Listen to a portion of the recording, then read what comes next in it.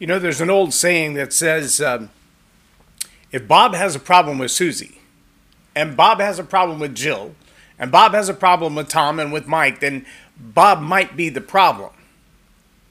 That's a pretty strong principle when you really dig into it. But here's a better question.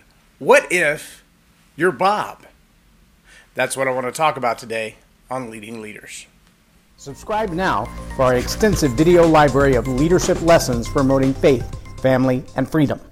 I'm J. Loren Norris with Leading Leaders Podcast, and I know there are challenges that we have usually with humans because of all of the things that we work with. Unless you work with animals on a regular basis, technology, it's frustrating, but you can get beyond it. Hardware, software, all of those things, eventually they can be fixed, repaired, rebuilt, or replaced. Humans, on the other hand, well, that's kind of a sticky wicket because humans don't just have the problem of being humans and being themselves, but they bring with them all of the baggage, all of the luggage of the past, all of the things that they've been carrying around with them all of their lives. And it gets a little cumbersome dealing with humans because you're not just dealing with the human in front of you, you're dealing with all of the past and everything in their imagination as well. Well, what happens when you have one employee, one team member, one family member that no matter what happens, there's going to be a problem? It doesn't matter how good the day has been or how awesome the project has been or how the results have turned out absolutely stellar. This one individual is going to complain. This one individual is going to be upset.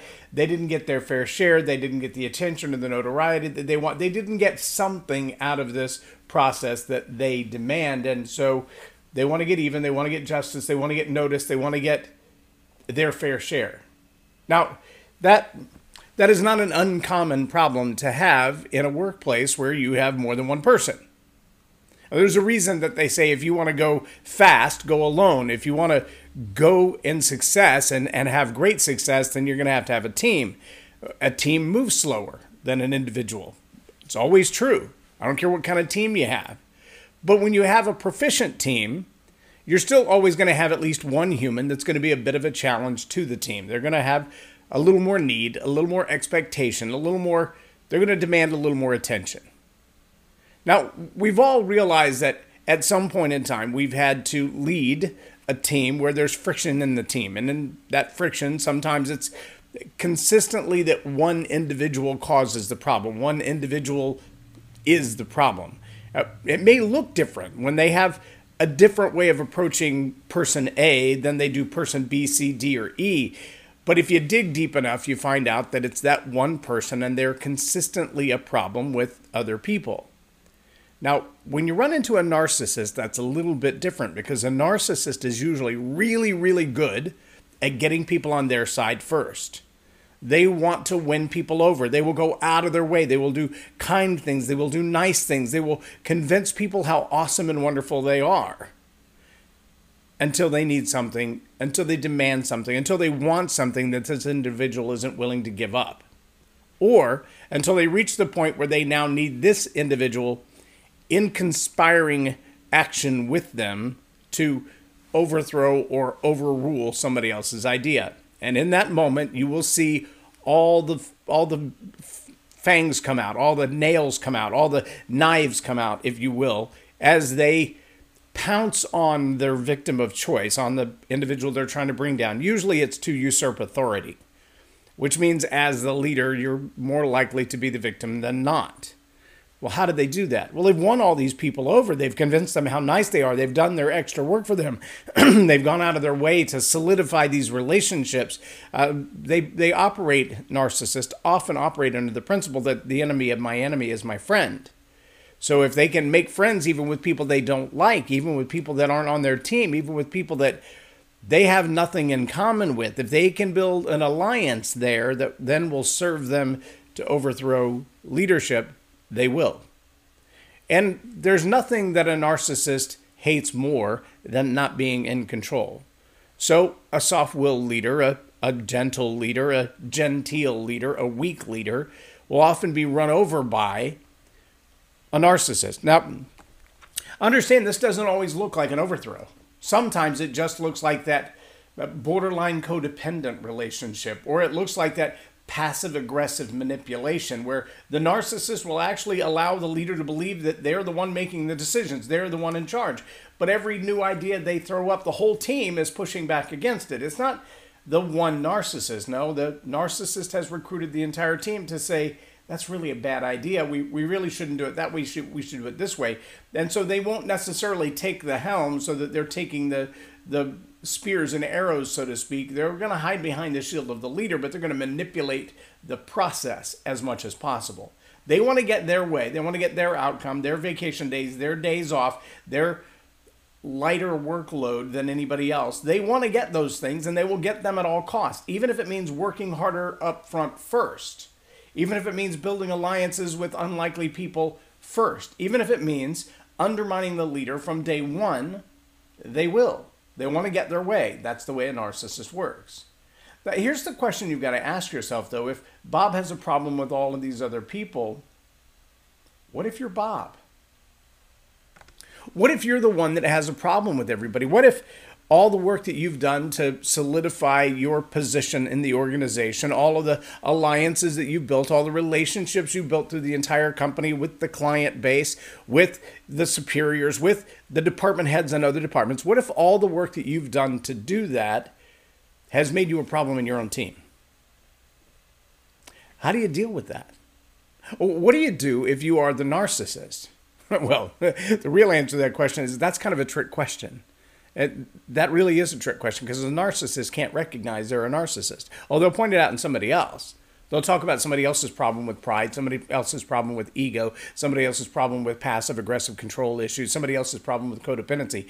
A narcissist will talk about all of those. They'll point it at you.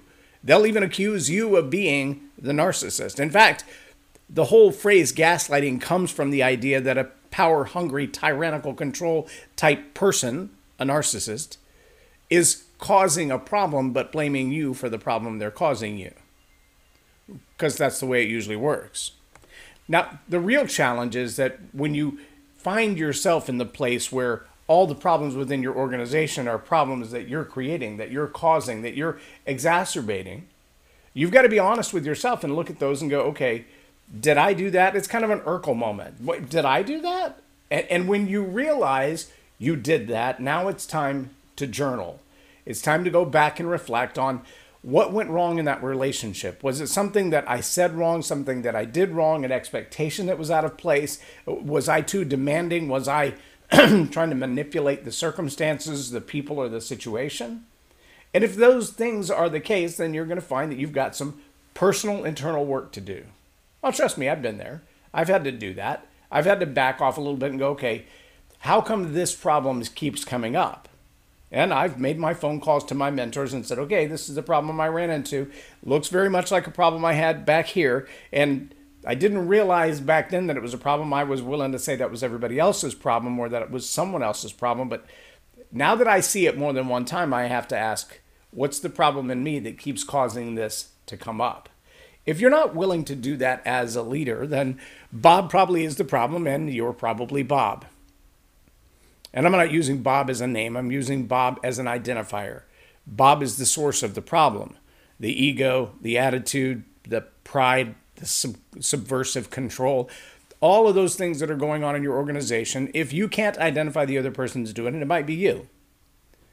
Which means it's time to do some serious self-reflection. Now, I recommend some good books. I've been studying John Maxwell for over 30 years. This particular book, Winning with People, is one that I highly recommend, right along with Leadership and the 5 levels of leadership and all the others. The 21 invaluable laws or irrefutable laws of leadership, those are powerful as well. But if you start with Winning with People, you're going to get a really good grip on the who that you are and what you're going to have to do to be better as a person and not become Bob, to not try to manipulate, not try to control, not try to win the day on everything for your own self-aggrandizement, but instead to say, what's best for the team? What's best for our long-term outcome? What's best for overall productivity? How can I best contribute to those things, whether in a leadership role or not?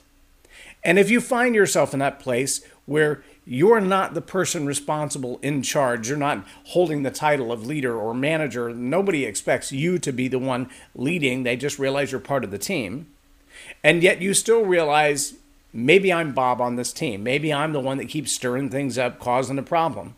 Well, stop that. And then grab a book by John Maxwell called The 360-Degree Leader. The 360-Degree Leader talks about how do I, from my current position, regardless of what my job title is, my income is, my education level is, regardless of the position that I hold in the company, how can I influence people in every direction? People on my same level, people above me, people below me. If I can figure out how to do that, then I can lead in 360 degrees. I can lead people above, below, and on my peer level by being the kind of person that I need to be and not being Bob.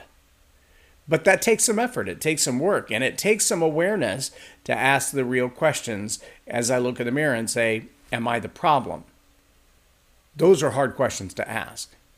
If you're asking that question of yourself, of your spouse, of your teammates, and you're not getting an honest answer, or maybe you've created an environment where it seems hostile for someone to tell you that you've done something wrong, they're not likely to tell you, hey, you could probably address that person in a different way. You could change your tone with this individual and it would go a long way down the road. Their love language looks more like this. Their communication style is more like this. Their disc profile looks more like this. And if you were to adapt to that, you could have a whole lot more progress in that relationship.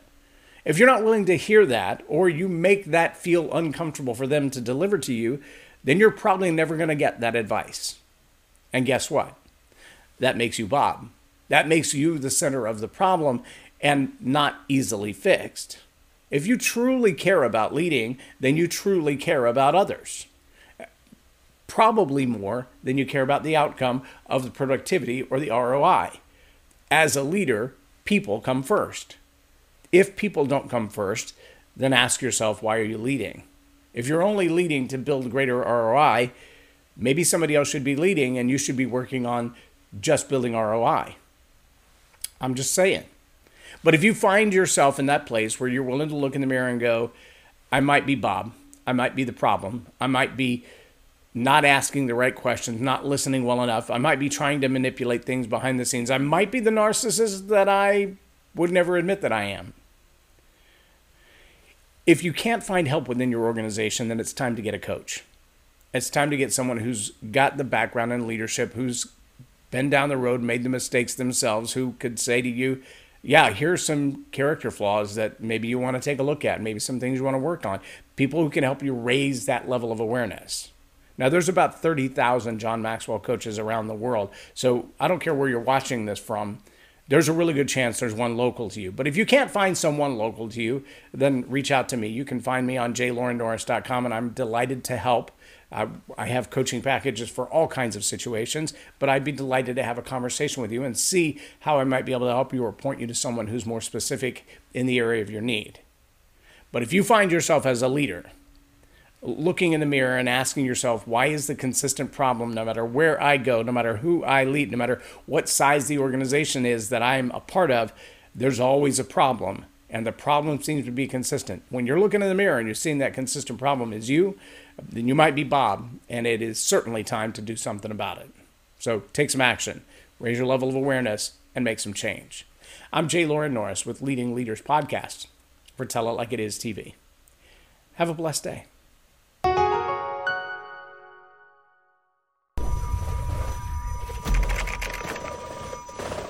Subscribe now for our extensive video library of leadership lessons promoting faith, family, and freedom.